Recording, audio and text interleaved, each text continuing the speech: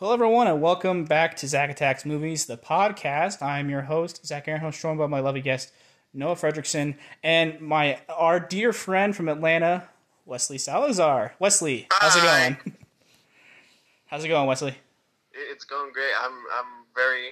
It's an honor to be here. You know, it's an honor to have you, because I've been meaning to have you on a long time. I'm trying to make it work, and this is exactly how it's going to work. So Me calling him and putting it over your phone. yes, we make do with what we have here with the poor technology we have. But that's okay. It's a start. It's a start. All right, tonight's show, I think it's a special show, especially for me. We're going to do our top 10 favorite movie scores, so music scores. And I think this is very special for me because for me personally, music scores is the most underrated part of a film. I agree. Yeah, it's just that's my favorite. Also, one of my favorite parts of the Oscars is when they announce the film scores. I love listening to film scores. Like, I'm not gonna lie, some of these will get me hyped in the gym, and I'm not ashamed of it. But before we start, I do have to ask you guys: do you guys have any honorable mentions before we begin? I don't. I don't either. I thought about making one, but I didn't bring myself to it. All right, so then it's okay. I have 10, so we'll just evenly split it. I'll have 4. You guys each have 3, but I'll just name them all here. All right, so my honorable mentions are Joker, Harry Potter, The Prisoner of Azkaban, Inception, Forrest Gump, The Godfather, Lincoln, Saving Private Ryan, Schindler's List, Lord of the Rings, and Pirates of the Caribbean. So, with that out of the way, we're going to kick it to you, Wesley. And Wesley, give us your 10th favorite music score. All right. Before I start, I just want to say, I love film scores, but there are times where I don't put myself to listen to all of the soundtrack of the movie, because for me there's a difference between the score and the actual soundtrack, and I listen to most of the soundtrack, the songs that they chose or that they made, and then I'll probably listen to 1 or 2 songs from the actual score itself. So some of these films and TV shows that I added on here are basically some of them are from what I've heard in almost in their entirety. So it might be a little not as artistical as some people would say, but my number 10 is Parasite.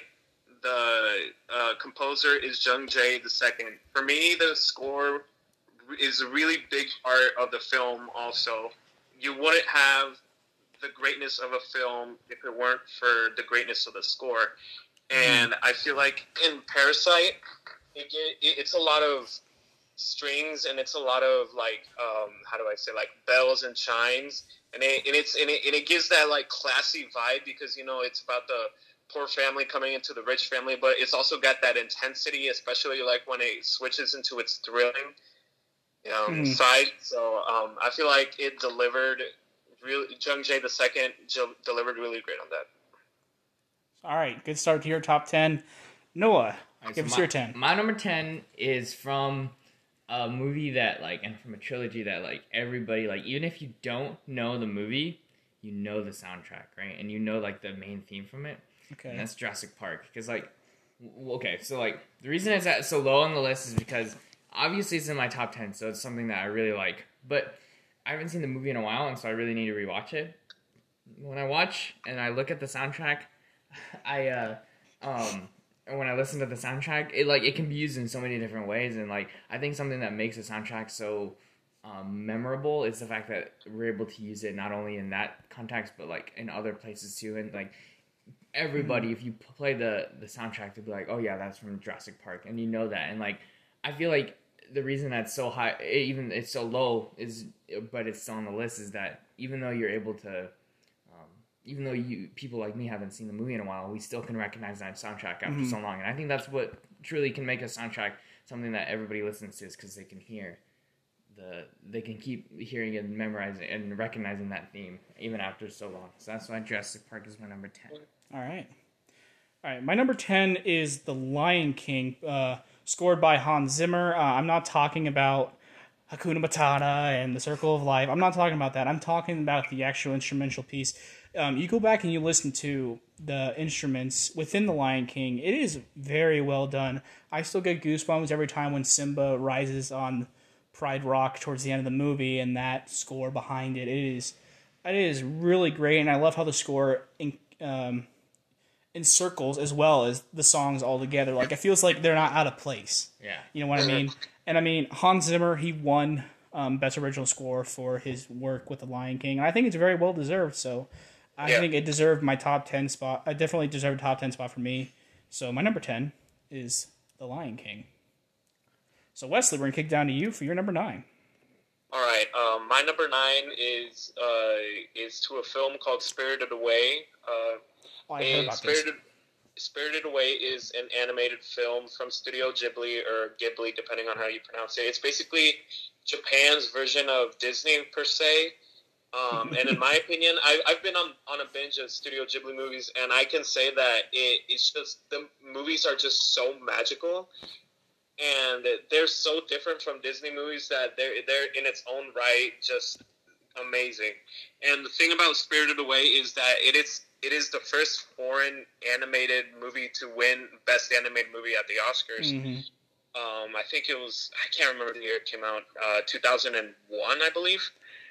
And the composer is Joe Hisaishi, and oh man, I just can't explain. There's my favorite song out of this score is called The Sixth Station, and it's at a point in the movie where, because the movie is like, it's got this magical element to it, and it's like the spiritual world, and then everything, there's all of these events are happening, and like you're sitting at the edge of your seat, but then there comes a moment like of just pure, like, not silence, but of calmness, and the song is called The Sixth Station. It's just, the majority of it is piano, and the movie just takes a breather, and like you're watching the amazing visuals, and backed by this amazing score is just, wow, it was an experience.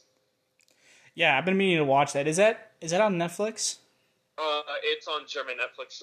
Okay. German Netflix, so get VPN. Yeah, get VPN. Mm-hmm. That's the most.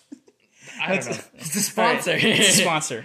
All right, Noah, you're number 9. So my number 9 is from another series that I feel like the same, like these like lower ones are movies that I definitely like can appreciate because I still remember them even after I haven't seen the movies for a while. It's the Indiana Jones theme. Mm-hmm. Because like I don't know, because when I first saw those movies, I really when I was little, for some reason I remember listening to the score like afterwards, and I remember being so captivated by it, and like it also helped that I watched the movie and then I went back and watched the score. But like, you know, when you listen to the score, something that I think is really magical is like when somebody pulls off a score so well is that you can listen to the score and actually feel like you know what's going on even if you haven't seen the movie.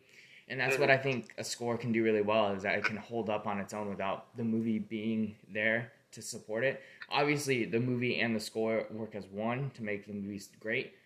But like, I feel like if you can listen to the score and be like, wow, that's a good score, I would like to listen to that independently, then that's something that really gets me like listening to a score over and over again. And that's what Indiana Jones, that's what that score does for me.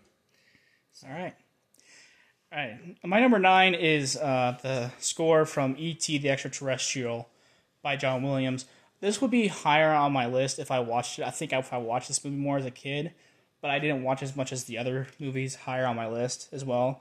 And the reason first of all, this had to be my top 10 for me because that iconic shot when he's biking across the moon. I don't know if that would have the same magic without John Williams' amazing direction there. I mean, it's a beautiful piece. If you have not heard the E.T. theme, if you've never listened to that, I highly recommend. It is magical. And I mean, Steven Spielberg, you know, if you don't know, he's obviously my favorite director of all time. And he has gone on record so many times that he would not be where he is today without John Williams helping him out. Mm-hmm. And like, I remember when John Williams was accepting this award, I can't remember exactly who it was, they brought Steven Spielberg in to talk about it, and he brought up the clip where they fly for the first time on the bikes, and he's like, this is the scene without music, and this is how much the music influences it. And E.T. has been a very special place in my heart, and the music definitely brings up that film a lot. So my number 9 is E.T. the Extraterrestrial. Mm-hmm. All right, Wesley, you're number 8. All right, number 8. I combined 2 films for a good reason. There's Up, the Pixar film, yep. Michael Giacchino, and there's The Wind Rises, Joe Hisaishi. This is another Studio Ghibli film. Both of these films are very similar in terms of like the sort of love in the background, I guess. And both of the scores give off this vibe where you just want to be like young. You know, you're with the love of your life and you're having a good time and everything. And then there comes a point where things just go downhill, and you know you know what I mean. You know what I don't know how to explain myself on that. Yeah. It's just it gives off that light, warm sort of feel, and it's one of those like summertime aesthetic, you know. And it's a definite. I definitely recommend both of these movies if you want to watch it like Disney Ghibli back to back. Both of these are definitely a recommend. Yeah, and you said you were talking about Up, right? And how good the score is.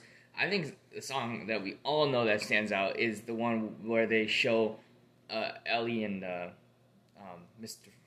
What's his name? Carl. Yeah, they show their life, and like. Yeah, Like I think the song is called "Married Life." It's called. And some people like talk about how like, oh yeah, that film wouldn't have been the same if the score wasn't backing it up. Well, that scene wouldn't even have like anywhere near the sort of impact it had if there was no score behind it. And like, I think that really shows how much like that score like really shows in your face how much a score can impact a scene or like several scenes, because like you look at that scene without the music and then you're like because I've seen it, like I've seen people do it without the music, like just this entire scene, and of course it has an effect on you because obviously somebody's dying and things like that and it gets sadder, but you don't really feel that unless the music's there. And I think that's the most powerful example that I can think of music truly being one of the main factors into making a scene as powerful as it is. That's true. So. All right, I think we're at... No, I think you're number 8. My number 8 is Pirates of the Caribbean. I expected that one. Yeah. So in Pirates of the Caribbean, the scene that really sticks out to my mind is Jack Sparrow's introduction in the first one, where he's on his like small boat and he's like sailing to the harbor and he can see him. And to me, it's just like that's a very like Captain Jack Sparrow moment, and like you really can't visualize anything else except for that big, powerful brass moment where you hear that music in the background, and like it just, I don't know, it brings a sense of confidence, but also a sense of like silliness, and that's exactly what you want from Jack Sparrow, because you want that like, oh yeah, he's a pirate and things like that, but he's also kind of like he gets off dumb luck sometimes and things like that, and so like I really feel like you get that vibe, and then another part. When I'm talking about Pirates of the Caribbean, I'm only talking about the first one. We won't talk about the other ones. But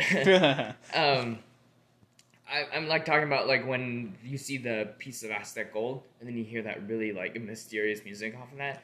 Like, I don't care where you are in that, you play that music and I'm just automatically going to think of that, you know? And that's why there's so many memorable moments. Like it's not just those two. There's so many memorable moments, like the Elizabeth Swann and Will Turner theme and things like that. And you just I don't know.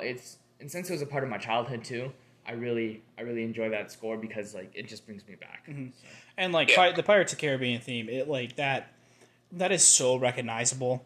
And, you know, for a film franchise that, like, let's be honest, it had like, even though the first one was the best film, that film didn't really have a big impact as much as like other films had. Like, I'm not trying to disrespect it or not, but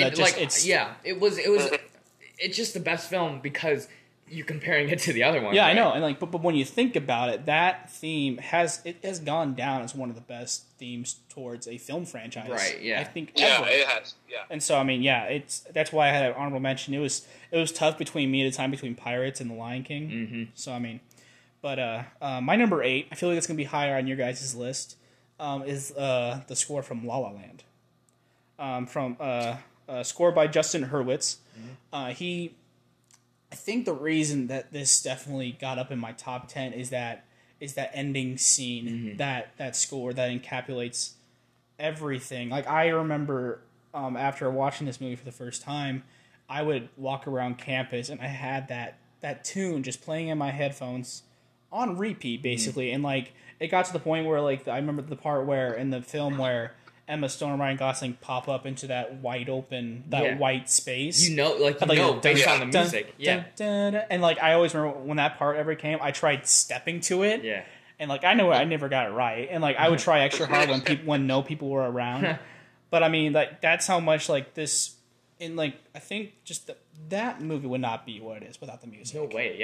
And like, it's and like, because that movie just, it speaks through the music, and I love movies really like does. that. And so, for me, La La Land definitely had to be in my top 10. So that's why it's my number 8. And I'm gonna talk about this film a lot more. Trust me, because it's in my top 10 too. Spoilers.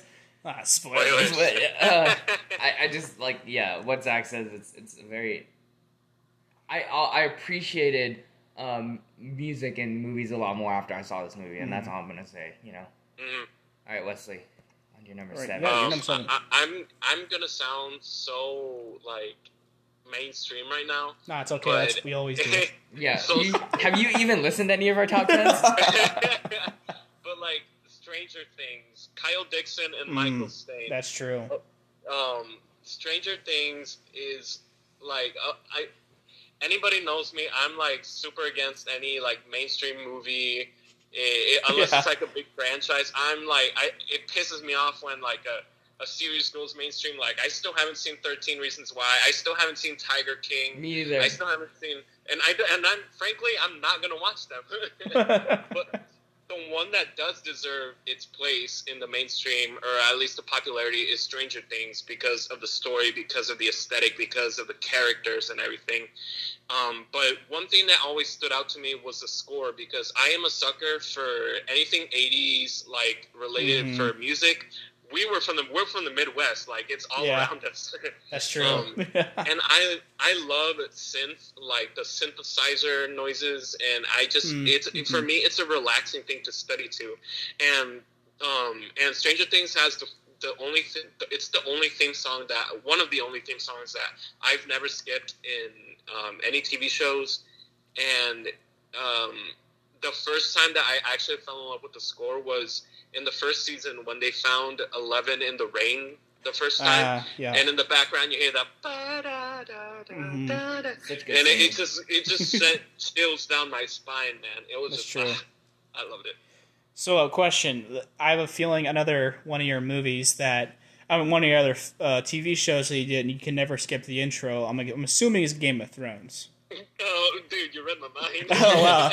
Because, like, I'm not going to lie, even though, like, Season 8 was terrible, Can't really. I could still watch the intro to that, because that theme's awesome. But that's getting off track. All right, so Noah, we're going to go to your number 7. Okay, so my number 7 is something that I think... so this score got me reintroduced... I got reintroduced back into it during graduation when Mr. Newell chose this song for the play out instead of the recessional. Okay. And it's Back to the Future. Oh, that's right. All right. Because so when I first listened to the score, when we played it, I was a trumpet player, and the trumpet twos had the theme for a short while, and I listened to it and I was like, wow, this is actually really good. It is a really fun theme to play. I really enjoy it, and not just the theme. After that graduation, I went back home and I listened to the score online, and I was like, man, this is a really good score, especially for that time. And I was like, I can't believe they came up with something that was so great. And like, again, all my scores are recognizable when you just listen. Most of my scores are recognizable if you just listen to it solely by itself.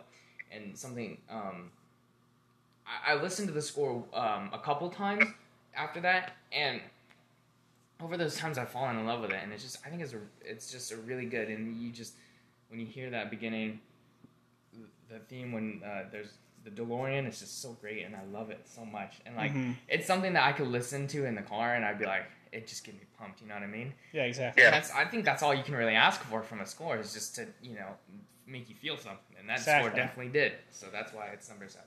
All right. Going into my number 7, I'm surprised it was this low on my list, but I think just how much I love my other 6. But my number 7 is Empire Strikes Back. And so, and my rule I had with this, I also did with my top 10 favorite movies, is that if I chose a film from a franchise, I stuck with that one film. I wasn't going to throw in 2 or 3. So this is my only Star Wars film. And but first of all, the reason I chose Empire Strikes Back is because it also introduces the Imperial March into the Star Wars franchise. I think that adds a whole new element to storytelling and everything like that. And of course, yeah, the amazing Star Wars theme, Imperial March, like I just mentioned, just the music John Williams gives for Star Wars. It is second to none, honestly. And so, Star Wars movie had to make my list. For me, it had to be Empire. I'm sorry it's this low, but first I had to make the list, but for me, it's my number 7. All right, Wesley, number 6. Number 6, Zach just said it's Star Wars Episode 5. The Empire Strikes Back. Look at that. What if I said my number 6 was Star Wars Episode 5? That'd be interesting. Look, this is the only John Williams movie I have as on my list, but Okay. what? Like, He's so angry. I'm not angry.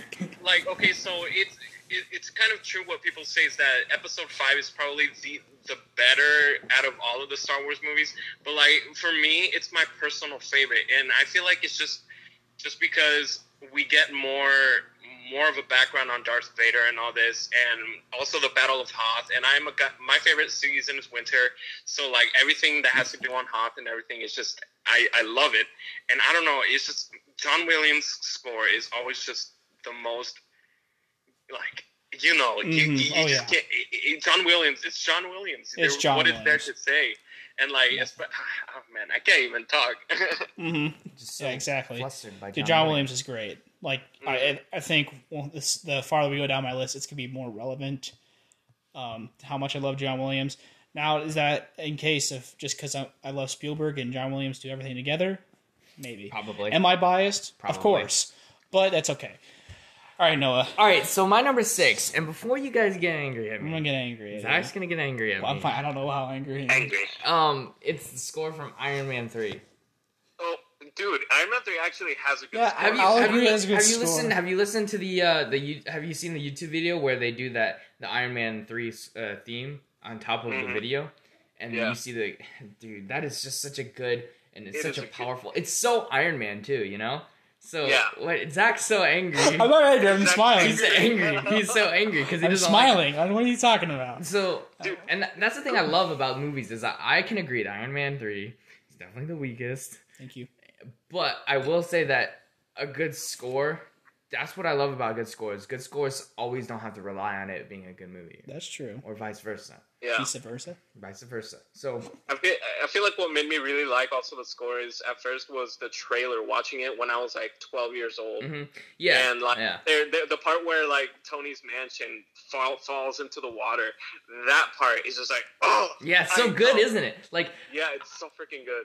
okay, and the thing is like, the trailer. I remember watching the trailer too. I think I was like 11 because if you were 12, but I was watching the trailer and like before I watched the first one and the second one, I watched the trailer for Iron Man 3 because I wasn't really big into Marvel. And I remember watching the trailer and really just thinking back on it, being like, wow, that guy really just has it all. Like, he's just such a cool, charismatic guy. But, like, also at the same time, I'm like, he has such an interesting story to him. And I remember thinking about that when I was that little, and I was like, why am I thinking about this? This is weird. And I was thinking back, and I was like, it's probably because of the score. The score was able to really kind of make me think about those type of things about Iron Man 3. And that's why Iron Man 3 is my number 6 All right. on my list. Okay. Ooh. All right. Now going into my number 6. Noah didn't just talk about it, but he's talked about it. My number 6 is Back to the Future score created by Alan Silvestri. I'm going to say this right now. Alan Silvestri is the most underrated film composer in Hollywood, because if you look at what he's done in his lifetime, he's done so many great themes. And, like, you know how many times he's been nominated for an Oscar? Once. Yeah. He's been nominated once, and it was for Forrest Gump. And I mean, he has done such phenomenal work, and that includes my number 6 with Back to the Future. For those of you who do not know, Back to the Future was a big part of my childhood. It is one of my favorite movies of all time. It's just so much fun to watch, and it helps accompany that theme from Alan Silvestri, and that the first time that the DeLorean falls, and just that epic Back to the Future theme that just gets you going, and it's just so much fun.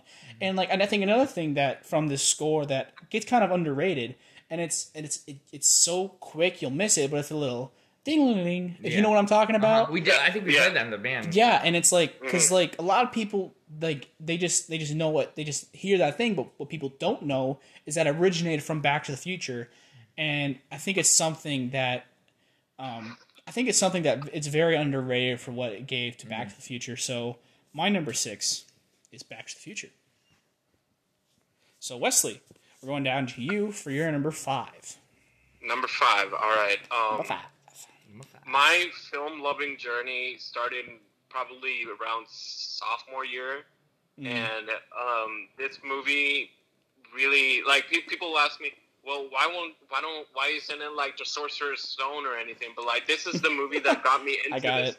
It got me into the wizarding world, and it's Fantastic Beasts and Where to Find Them. The first one, the composer is James Newton Howard. It might not have been John Williams, but I feel like this score also carries John Williams' magic inside of Fantastic Beasts, because it's still as different as it was to the story of Harry Potter, it still had that feel, you know. Mm-hmm. And at the beginning of the film, it starts with the iconic theme, da da da da da da, da, and then it turns slowly into the Fantastic Beasts theme song, and oh man, I just remember sitting there next to my friend Dylan Hazy, and it's just I don't know, it was such a good experience, and I feel like the score just brought out the greatness of it. I feel like something that's great about something that's great about a spin-off to something that's so popular is that when you're able to use in a score the theme from the original, from the thing it got off of. So you're talking about the theme from Harry Potter, it starts with that, and then it goes into the Fantastic Beasts theme. I think that's really cool because it still gives you that feel. It's this is from the same universe is from the same thing as Harry Potter, except for it's a different story, which I think is cool, especially if you want to discover more about it, because I think in Harry Potter, correct me if I'm wrong, but isn't it all based around that school in that area? Yeah, it's based around Hogwarts, Harry. Right, and so if you're a person who loves Harry Potter and you want to explore more of the world that they live in, that's a perfect movie or a perfect show for you to watch, because then you're still in that Harry Potter kind of mindset, but you also have that different, you get to explore different options, Mm-hmm. Yeah, and this score also has one of my favorite songs out of any score is A Close Friend, and it's it's a song that just makes you it can be either with a friend or a close loved one. You just want to fall in love with them. I strongly recommend if one day you're just getting into your tingly feels, just it really gets your heart pumping. I can't relate because I've never had a lover. Shut up. Gosh dang now. Okay. All right, Noah, it's your number 5. Okay, so my number 5, as I'm looking at my list, I feel like this that's what I think about. It's amazing about lists is that they're changing, right? They're ever changing. Mine is already changing right now. So my number 5 is Newsies. Now, something that I love about Newsies is that it was my first ever musical that I watched. And even though it was this is the movie, and I don't know if the musical counts, but I do like the movie, and I like the soundtrack for that. Even the playing parts without the singing, the instrumentals without the singing, it still brings back a lot of memories to everything basically. So everything that Newsies revolves around, it doesn't matter what it was, because Newsies, the first time I saw it was with my mom, and it was the actual movie, and then we went to go see it on Broadway, and that was amazing, and I was like, oh my gosh, this is such a great musical. And then we saw it again, or we did technically see it, but it was on stage at our own theater. And something that I also think is amazing about soundtracks is not only the fact that it's able to really tell a story without needing words, but also the fact that it can bring back so many different memories. I listen to anything from Newsies. It doesn't matter what it was. All I remember is these certain spots, like Watch What Happens. I remember that's in the musical, not the movie. But I remember like when I hear that, I just get a bunch of flashbacks to me standing backstage watching Harley, or to me being sitting in that seat with my mom watching it on stage, or let's say it's Seize the Day. I remember seeing that with my mom when I was really little on VHS.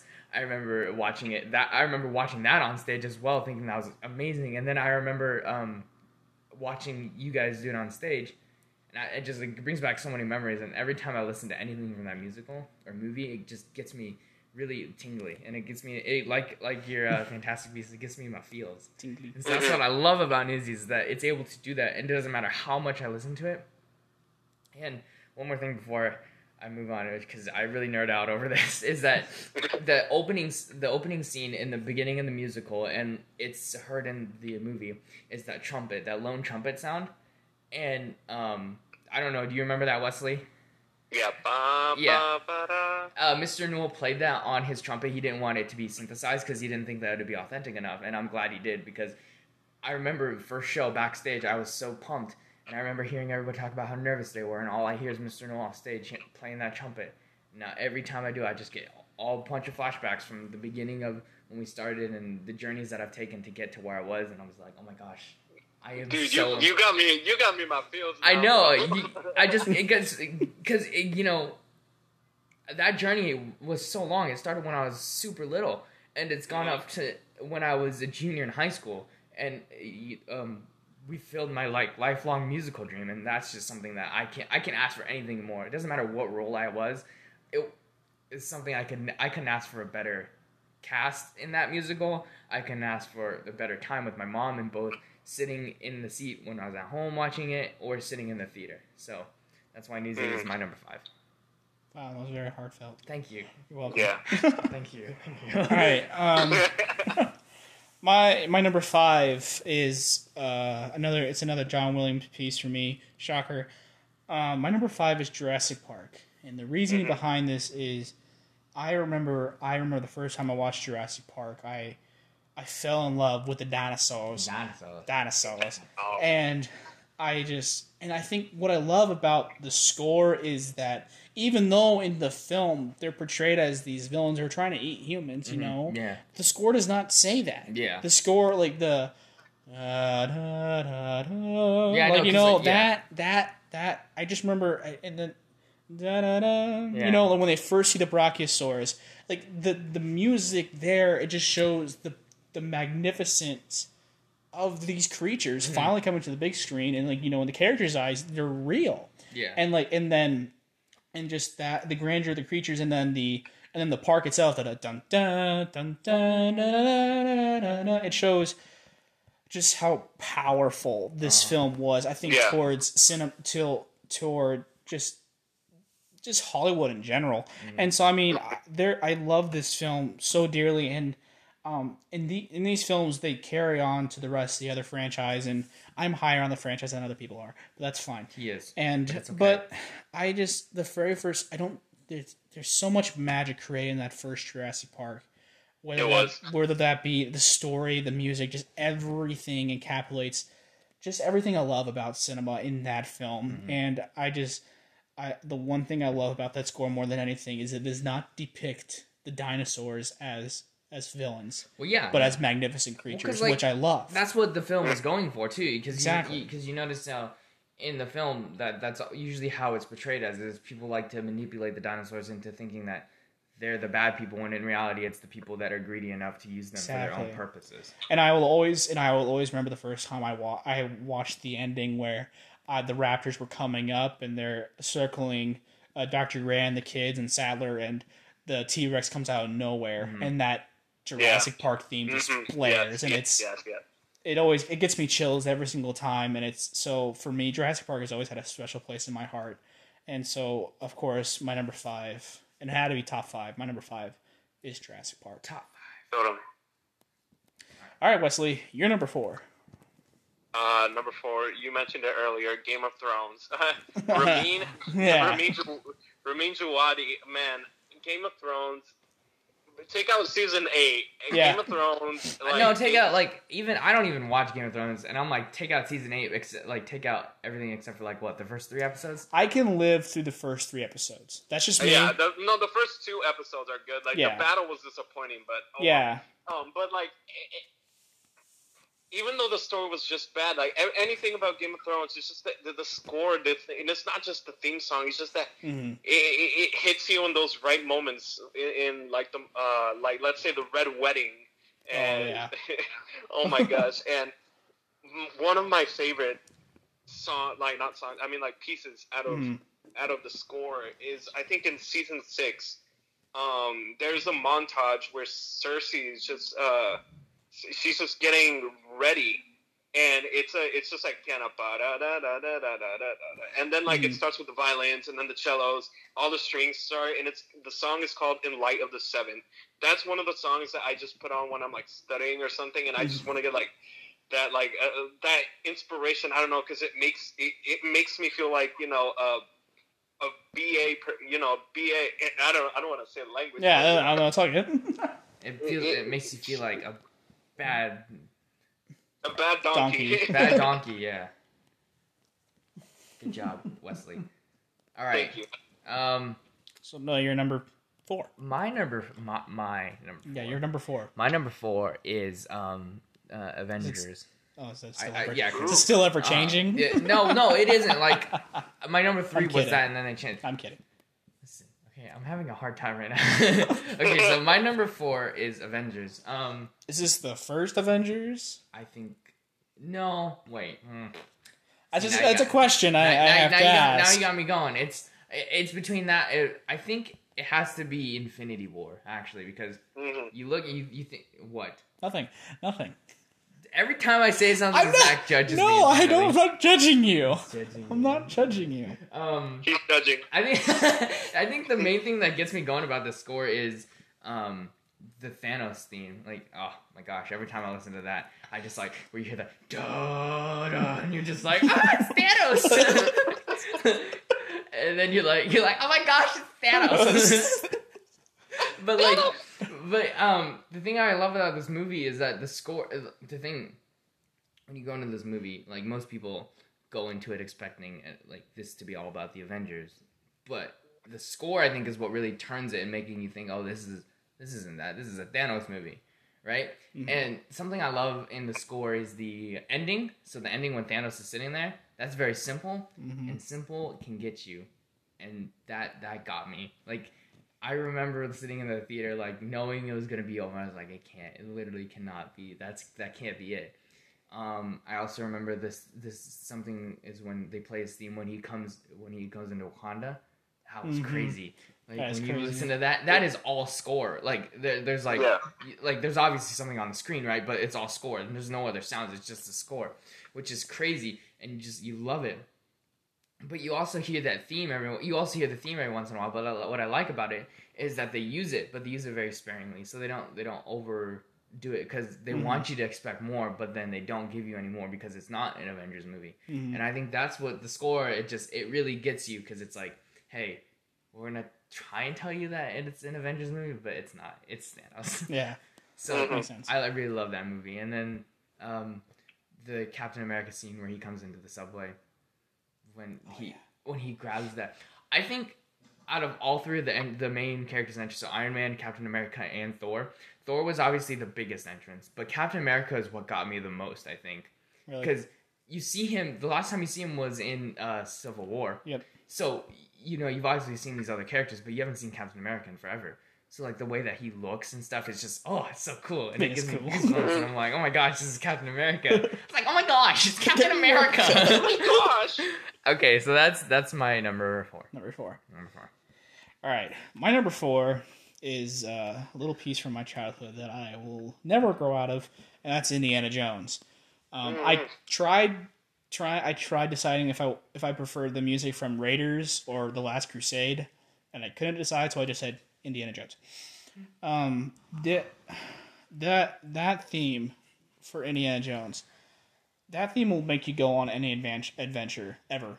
Like, I don't know. Like, that's just me. If someone's like, hey, we're gonna go.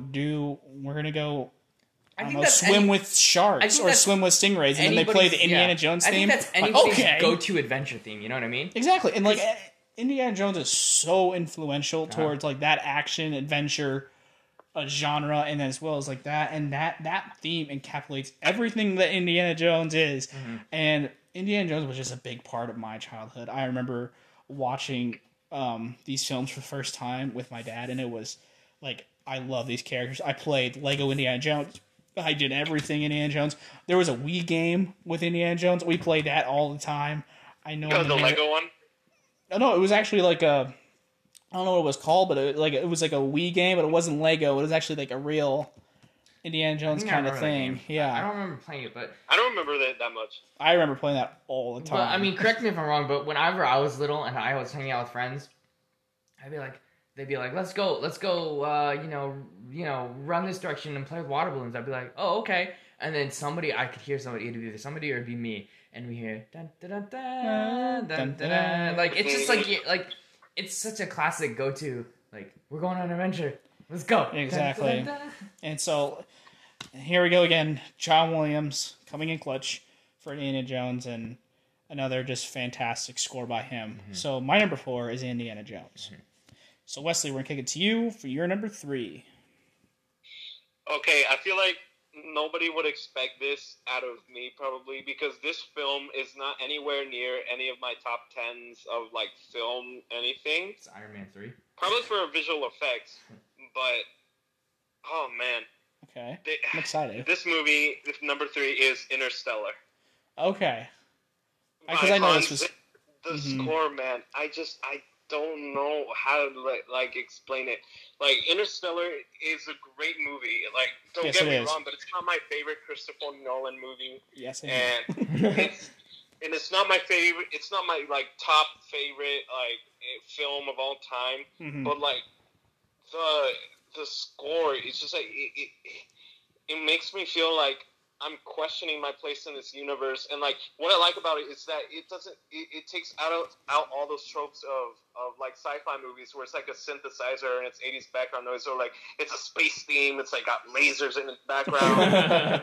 You know, it's just a lot of, and I just watched an interview with Hans Zimmer. It's a lot of like church organs, and it's a lot of like slow strings, you know. And like whenever, and oh my gosh, if you listen to Cornfield Chase with headphones on, like volume up, trust me, you really, really want to do that, because you're laying in bed and you're just like, wow, what am I? What am I? Who am I? I strongly say Interstellar has one of the best scores of all time, in my opinion. Awesome. Noah, number 3. Okay, so my number trace is something that is very classic. I love it. It's probably it'd probably go down as one of my most memorable movies of all time. Is actually Star Wars. All right. The 4th one. Oh, okay. The 4th one, like episode 4. Episode 4. New Hope. Episode 4. I know people like Empire Strikes Back, but I don't know. I'm a sucker for New Hope, and one scene that really sticks out in my mind is when you first see Darth Vader walk through that door, and you hear that bum bum bum, and you're just like, whoa, oh my gosh, Darth Vader. Oh my gosh, it's Darth Vader. But no, like for real, like when I first saw Darth Vader in theaters, I was like, that guy. I want to be that guy. He's a bad guy. Until I watched episode 3. Until I watched episode 3, I was like, I don't want to be that guy no more. Like Halloween's Man, I was like, no, I don't want that. But like, I love that scene when you see all those stormtroopers and then you see Darth Vader walk through. You just, I don't know, it gives me goosebumps every time, and it just brings me back. It just brings back so many memories, and I get like flashbacks. And then another scene that really gets me is another classic. I think they ruined in episode 9 by doing it with Rey, but that's besides the point. It was the scene where Luke is looking out in the distance, so seeing those two suns. That scene is when you hear that music in the background, that's amazing as well. And a lot of the scenes where they're in fights and things like that, especially the ones where Luke and Han Solo are on the guns on the Millennium Falcon, and they're fighting those TIE fighters. Like, dun, dun, dun, dun, dun, dun, dun, dun, dun. You're just like, I'm not gonna lie. Ever since I watched the Family Guy episode, I can only see Peter going. Dun, dun, dun, dun, dun, dun. Like, I feel like once we watch the Family Guy version of like that, we just like think of Family Guy. Yeah, I guess I'm sorry. Like, Just, I when just we hear see, instead of seeing Darth Vader, we see Stewie in that big helmet walk out of the door. But yeah, no, to me, there's a lot of memorable moments in there. And again, I'm a sucker for it because I watched it with my dad and we bonded over that or whatever. It's adorable. Or whatever. But yeah, I do love that movie, and I love the score that goes along with it. So that's why it is my number 3. All right. Going into my number 3, it is a film that you both know I loved watching it in theaters. And it's a film that the Russo brothers gave us that we do not deserve them. And that's Avengers Infinity War. I mean, like I said before, Alan Silvestri does not get enough praise, and I think it just shows. He gave it his all in this film. Mm-hmm. Like, I remember after this film, I could not stop listening to the music, no matter where it was from. And from the beginning, introducing us to Thanos, that music, that deep music, yeah, just it just he's so scared. It does, and then. On the introduction to Captain America, on the entrance to Wakanda, I think is so iconic. And then, of course, like I've said this so many times before, is that like you said earlier, Noah, is the ending when Thanos just sits down and it's just that soft music, and then he just smiles and it ends, and then the end credit music, I think it does a very nice job, and I love his use of playing the Avengers theme on the piano.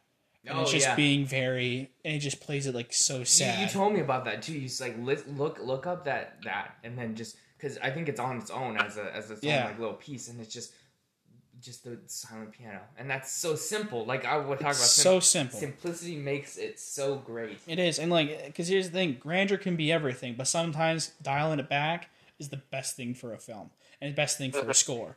And so I mean there's so much stuff I love of Avengers Infinity War. You all know this. It's my favorite theater experience.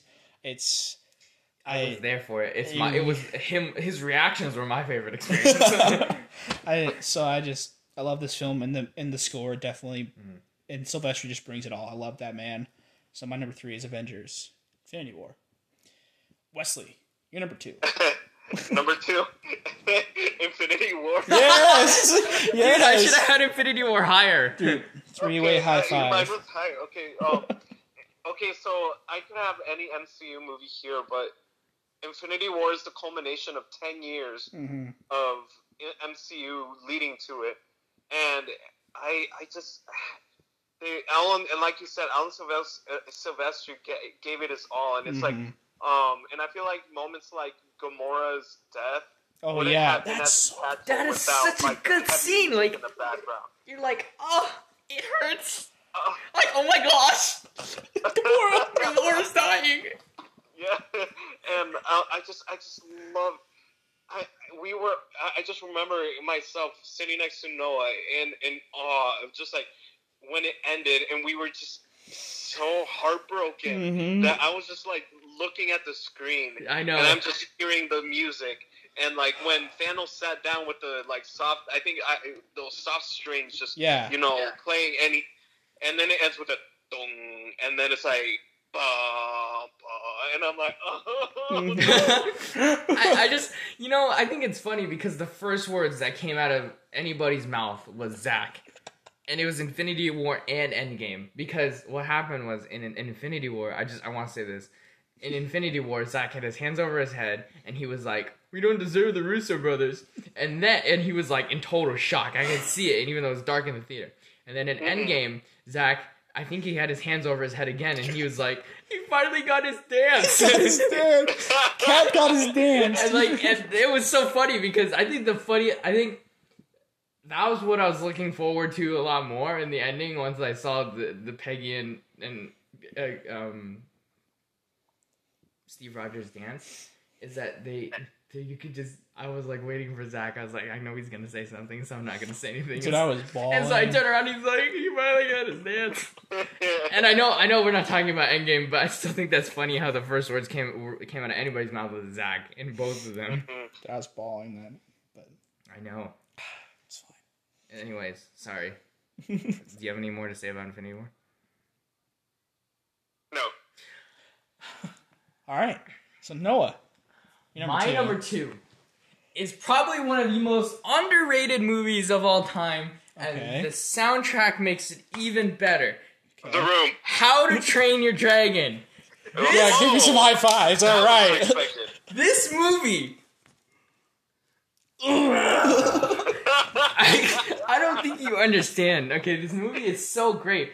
If you haven't listened to Test Drive, oh my gosh, are you even living your life right now? Oh my gosh. Test Drive is like the best because like they have a lot of themes, but they have two really good themes, and that's Toothless's theme and you have Hiccup's theme, and they put them together, and it's just beautiful. It is just awesome. Like, you're just like, oh my gosh, like you just I don't know. Like I listen to that. Like that's my go-to song now. When I'm in a car ride, I put it on full blast, and you just hear that powerful brass moment. And it doesn't matter where you are. It doesn't matter what you're doing. If you listen to that song, you will feel better. It's true. It is awesome. And I'm not just talking about this one song. There's a whole bunch of other themes in that song, or in the score, and it's just so good. And like, I think the soundtrack is what really carries the next two movies, if I'm being real with you. Because they drill it in your head in the first one so much that it doesn't matter what you're doing. It doesn't matter what you think you're like in the second movie. Once you hear that score and that theme, you're just like, That's why How to Train Your Dragon is my number two. All right. My number two is that if this score was not in this movie is not half what it is now. That's Jaws by John Williams. Jaws. Like, let's be honest. That score is the shark. Yeah, that score is the shark. Without that score, we're not as scared. Yeah. We're not as intrigued. Like, if we didn't have that score, it was just a camera underwater. And with the shark. Well, like, because you didn't see the shark. Oh yeah. And so that you had to rely on that theme. And I remember, and I love the interview with Steven Spielberg because because they had an interview with John Williams. He gave him the film and he was working on this big theme for the film. And he met with Steven Spielberg. And he's like, all right, I have something great for you. And he played the da-na, and that was it. That's all he played. And Steven Spielberg was like, that's it. like he was expecting a lot more. And he's like, and then Williams looks at him. He's like, that's it. And then he's like, all right. and you watch that movie, like there's so much of that score that just works with everything. And Steven Spielberg said it best. If that score's not in it, he's not as successful as he is today. Mm-hmm. Steven Spielberg or Williams.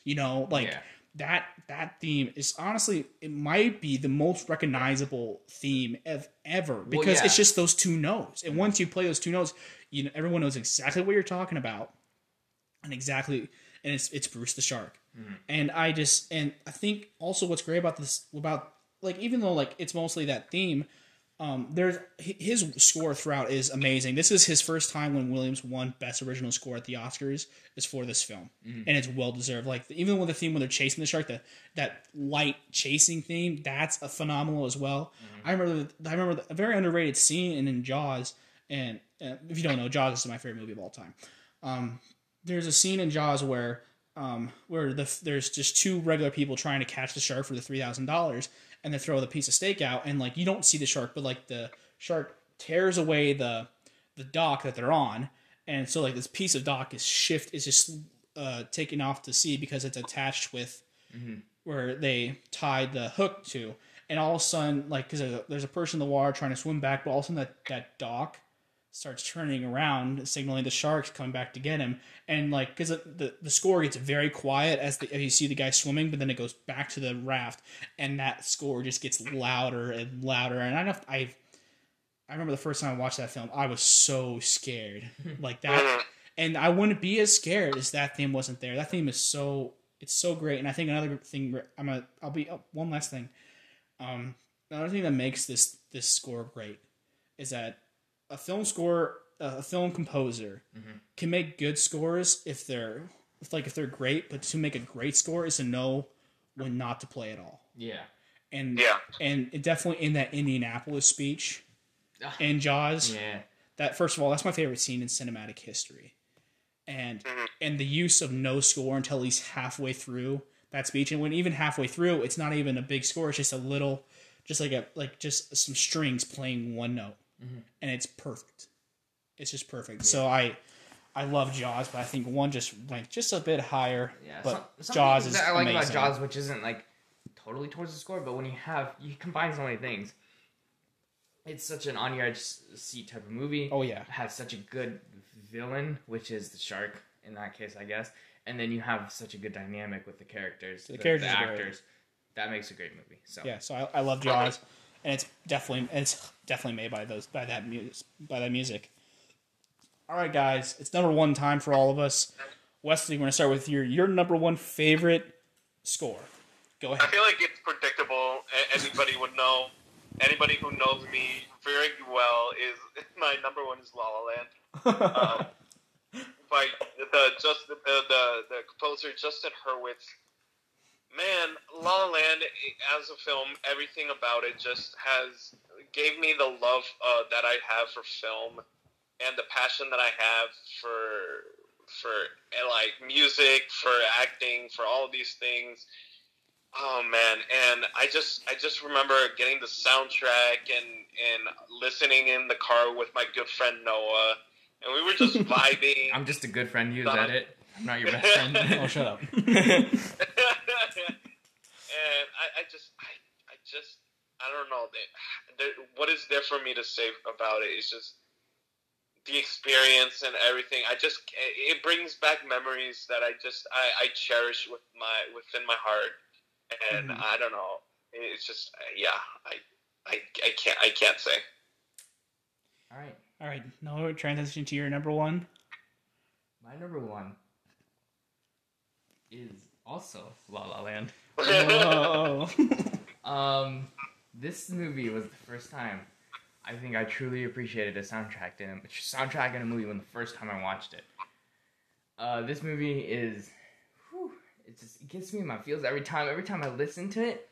Every time I listen to Another Day of Sun, yes. I remember looking at Wesley throughout the movie, and he would look at me back, and we'd just be like, "Wow, this movie's really good."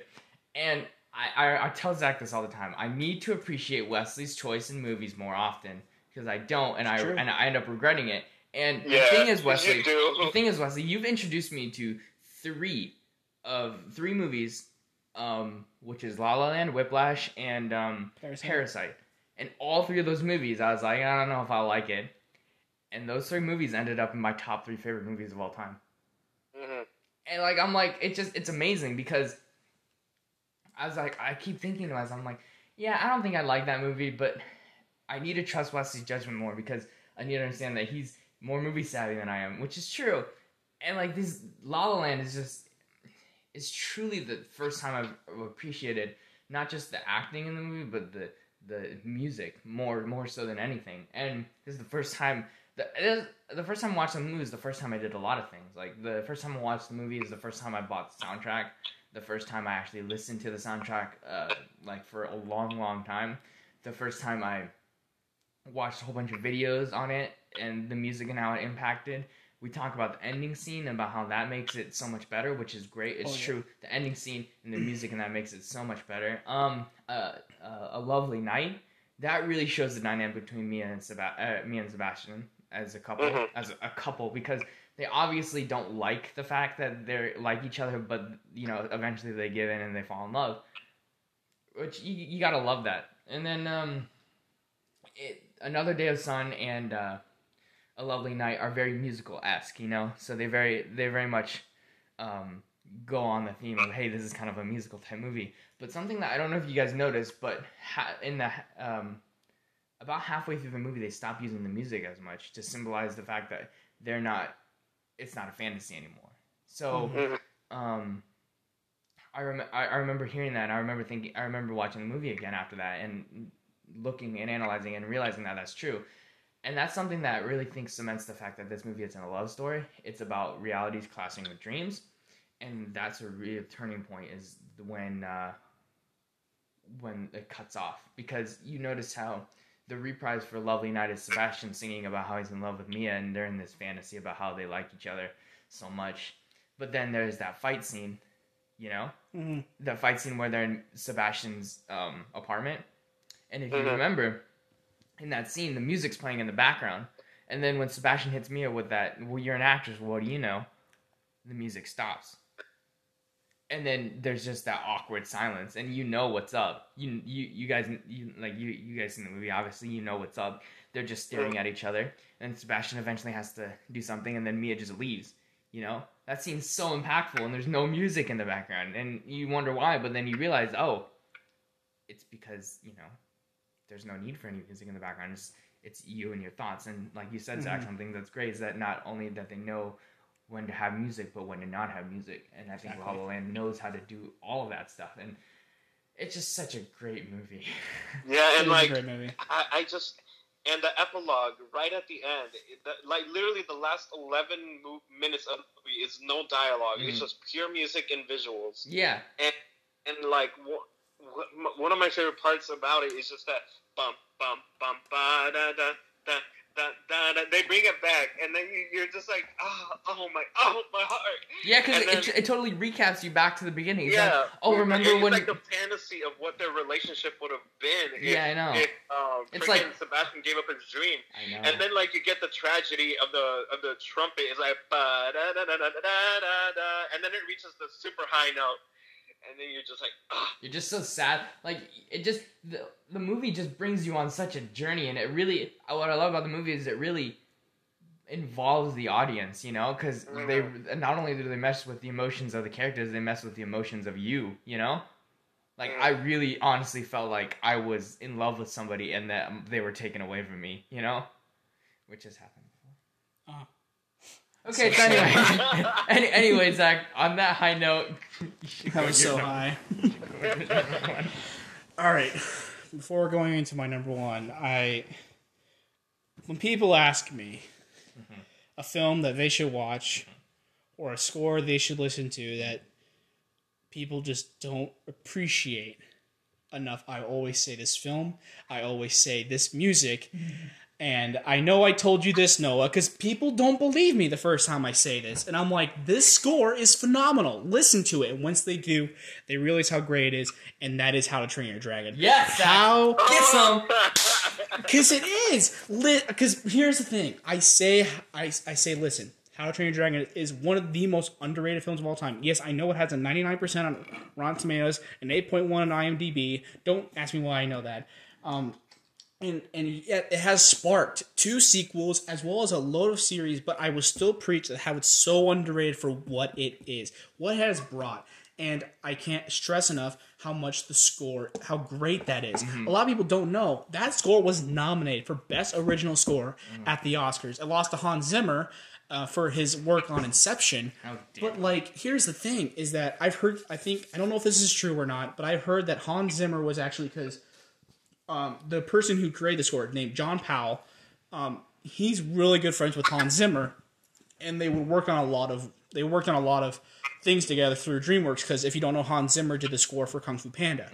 But apparently, for How to Train Your Dragon, they offered the gig to Hans Zimmer, but like at the time, DreamWorks wasn't going through much. It was kind of a wanky title, and like he didn't know what this film would be, and so he skipped out, and he's like, "Here, John, you take it." And John Powell gives it hit us all.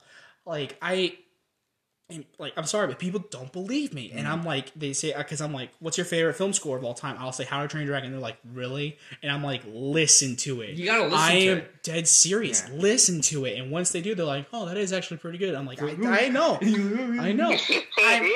And so like, for me, like, for how much I love Jaws and everything like that, I had to put this at my number one because I think I've never been more passionate about a film like towards other people as well as the film score, because there is something special that Powell creates in this film with this score. Yeah. And I will preach at the end of the day that this score should be listened to, and I think should be appreciated for how much Powell gives it his all in this film. And for me, like, first of all, Test Drive is amazing. The opening scene, and there's videos out there about this, it introduces all the themes you need to know, and it lets it grow throughout the film.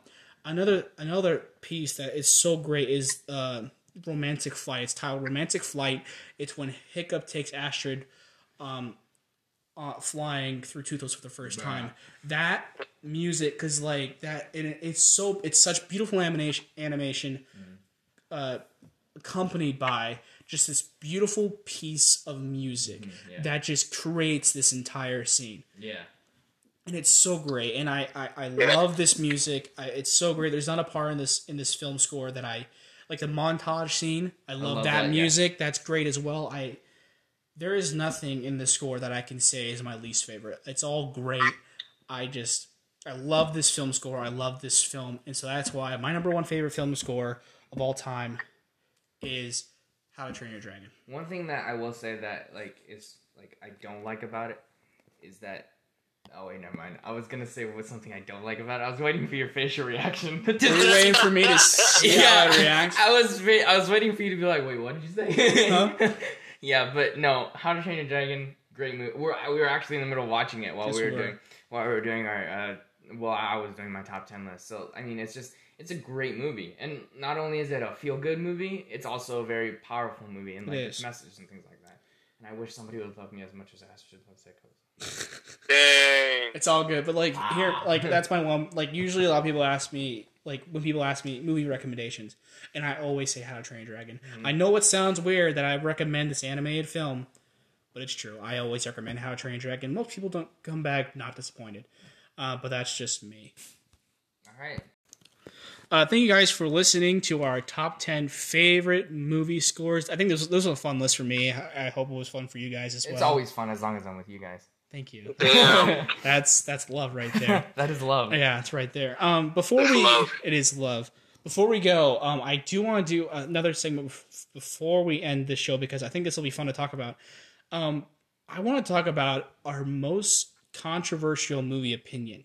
Or TV show. Because I'm doing a TV show. Noah's going to do a TV show. This is fun because I was thinking, because I watched, there's a movie I rewatched the other day, and like, I don't want me to tease this, but I absolutely love this film. I think it deserves more than what it gets.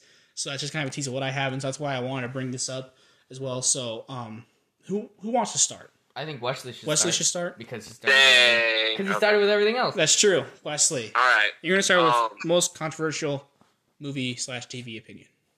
Okay. I had this one before we even did this whole thing, but Zach's going to be so angry with me. Oh, no. Iron Man 3 is the greatest Marvel movie ever. I know. Iron Man 3 deserves way more recognition than it gets. Now, am I saying that it is the holy grail of all MCU movies? Heck no. Yes. But Iron Man 3 is, in my opinion, like I remember the memories that it brought me, and it's not just the memories. It's just that now that I think about it, and the more that I reflect upon it, is that if we didn't have Iron Man 3, the whole Tony Stark ordeal, him getting pissed off in Civil War, wouldn't have had much as an impact. Or even in in Infinity War, when he says that Thanos has been in his head for however long, and it's like, it's basically it's Tony battling his inner demons, and it's just, and for a guy that is currently dealing with anxiety and all this stuff, and like his mental health has been like deteriorating in quarantine, and talking about me. I can't help but feel so much relating to Tony, and I feel like Iron Man 3 just deserves that recognition. And like, yeah, the whole twist was so disappointing. The Mandarin was just so useless, and I hated that so much about it. Yeah, but we can really appreciate like what it was leading up to that point. That's true. I explain it like this. I like the movie because if you were split into like, let's say you were to split into like 4 parts, right? The first part and the second part and the fourth part I think are really good, and the third part is the only thing that brings it down. Like, in my opinion, I really, and even the fourth part's not even that good either, because you already got the reveal. But the Iron Man suits, I love that part. Mm-hmm. But anyway, my most controversial thing is something that even you guys will find surprising. Okay. Supernatural should have ended at season 5. All right. Mm-hmm. Because in my opinion, even though that it's gone on for as long as it has, and I will admit, watching season 6, 7, and even like a little bit of 8, I didn't really care for it. Like, I thought they were struggling to find things, because the reason that it was brought back was not because they had more content, it was because the fans wanted it, right? Mm-hmm. And the reason that it's been staying on for so long is because the fans have kept it going for so long. Supernatural is the longest running sci-fi TV series of all time, and the reason for that is because of the fans. And like, that's something that's kept it going, and like, I give them praise for that. But season 1 through 5 are the golden seasons. Like, those are the seasons you can't like really argue that they're like they're bad. I mean, you can argue that there's some bad scenes and maybe there's some bad episodes, but overall, Supernatural seasons 1 through 5 found a good balance of getting power, like finding powerful enemies, but not being too powerful. You know what I mean? Not finding that point where they went overboard. And how season 5 was supposed to end was Sam was put in the cage, Castiel was revealed to be God, and then Dean went on living his life without Sam, which I think would have been a very poetic ending. I think it would have been great, you know, even though it wasn't the ending that a lot of people wanted. I feel like it would have been a good ending, and it could have ended there. And I'm glad that Supernatural has gone on for as long as it has, but in my opinion, it could have stopped at season 5, and I would have been not just okay with it, but more than okay with it. You know what I mean? I would have been like, yeah, that's a good place to end, and I don't think that they should have gone on. But once they get to season 9 through now they're in season 15, they've sort of gotten past that rough patch, and I've every day I'm looking forward to looking at that new episode. But to me, it could have ended at season 5, and I'd have been completely okay with that.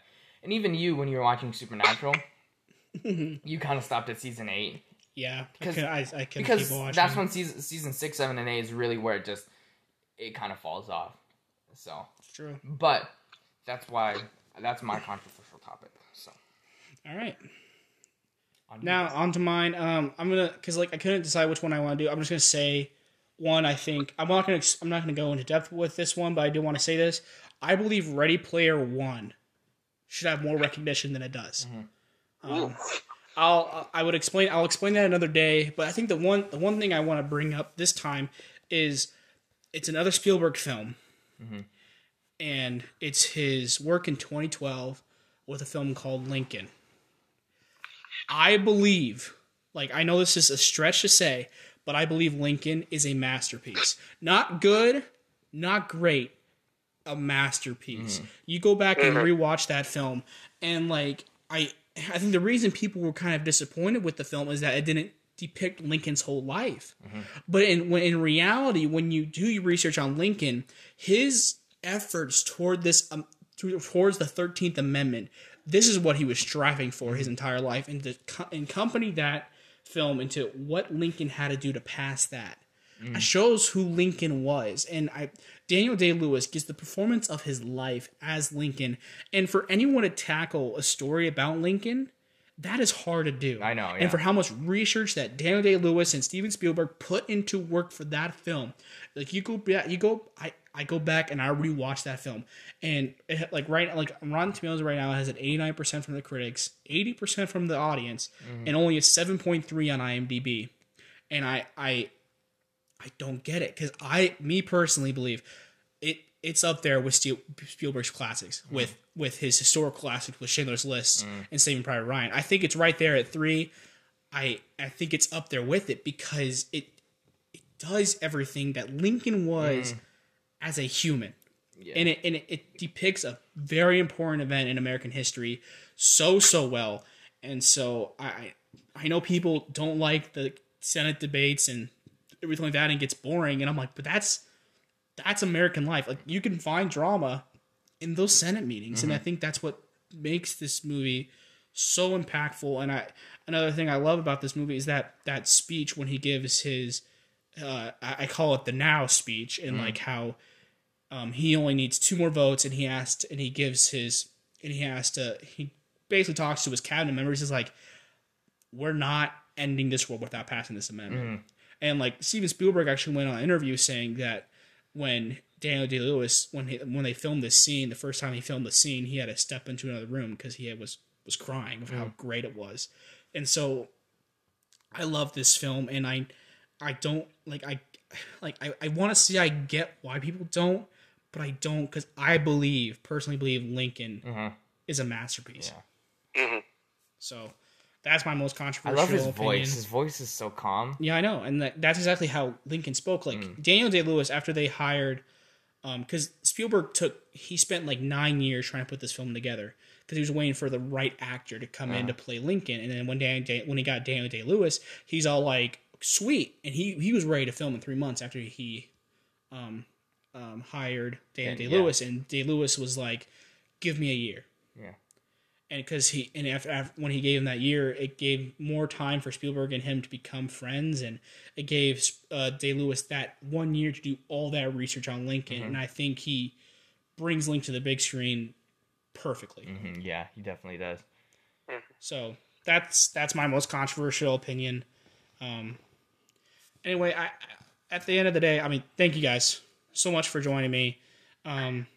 If it's all right with you, would you want to recap your 10-1 film scores? That just in case people, because I totally forgot. I usually do it with my other videos, but I totally forgot with this one. So, Wesley, if you want, you can start with your 10 through 1 and just kind of recap what your favorite film scores were. All right.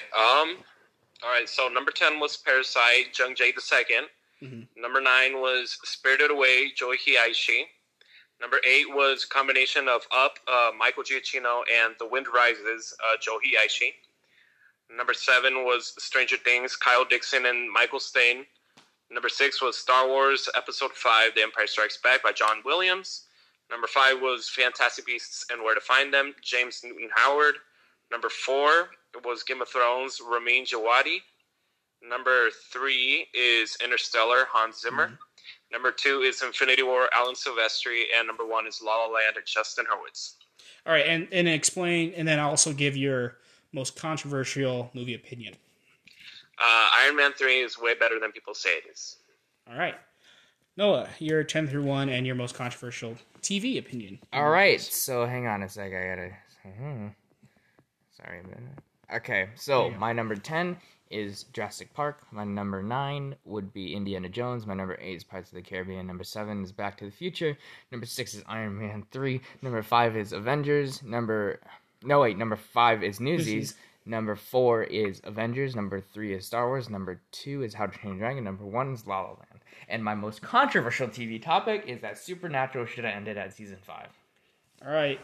And my film rankings from 10 to 1 was number 10, The Lion King from Hans Zimmer. 9, E.T. the Extraterrestrial, John Williams. 8, La La Land, Justin Hurwitz. 7, Empire Strikes Back, John Williams. 6, Back to the Future, Alan Silvestri. 5, Jurassic Park, John Williams. 4, Indiana Jones, John Williams. Number 3, Avengers Infinity War, Alan Silvestri. 2, Jaws, John Williams. And number 1 for me was How to Train Your Dragon by John Powell. And my most controversial movie opinion, my first one I kind of brought up, I'll explain more, is that Ready Player One deserves more than it gets. And my most controversial movie opinion is that Lincoln is a masterpiece. Guys, thank you for joining me. This was so much fun. Like, I had a blast. Me too. I did too. That's good. Thank you, Zach. Well, You're welcome. Zach and I had a lot of non-verbal conversations while you were talking, Wesley. And it was just a lot of stupid things that I was doing, and I can't wait for you to, because you are. It's not a question of if, it's when you're coming back. Damn. So we can do a list together, and we can actually all three of us hang out. Yeah, that'd be great. Because. Not saying that this isn't boring, but we need that extra. We just extra Wesley fire. You need me. Zach and I don't feel complete when you're not here. It's true. I don't feel complete without you guys here. Oh, so much love. Wesley, what would I tell you if we were opening a boba place here? Dude, I would go back right away. What if I told you we were? And I know you got to let me get a girlfriend first, and then we'll go back. Oh, okay. All right. There you go. All right, well, thank you guys. We appreciate it. All right. Thank you guys for listening. As always, this has been Zach Attacks Movies, the podcast. I'm your host, Zach Aaron Host, joined by my lovely Pinky Blinder guests, Noah Fredrickson and Wesley Salazar. Thank you again for listening, and watch movies.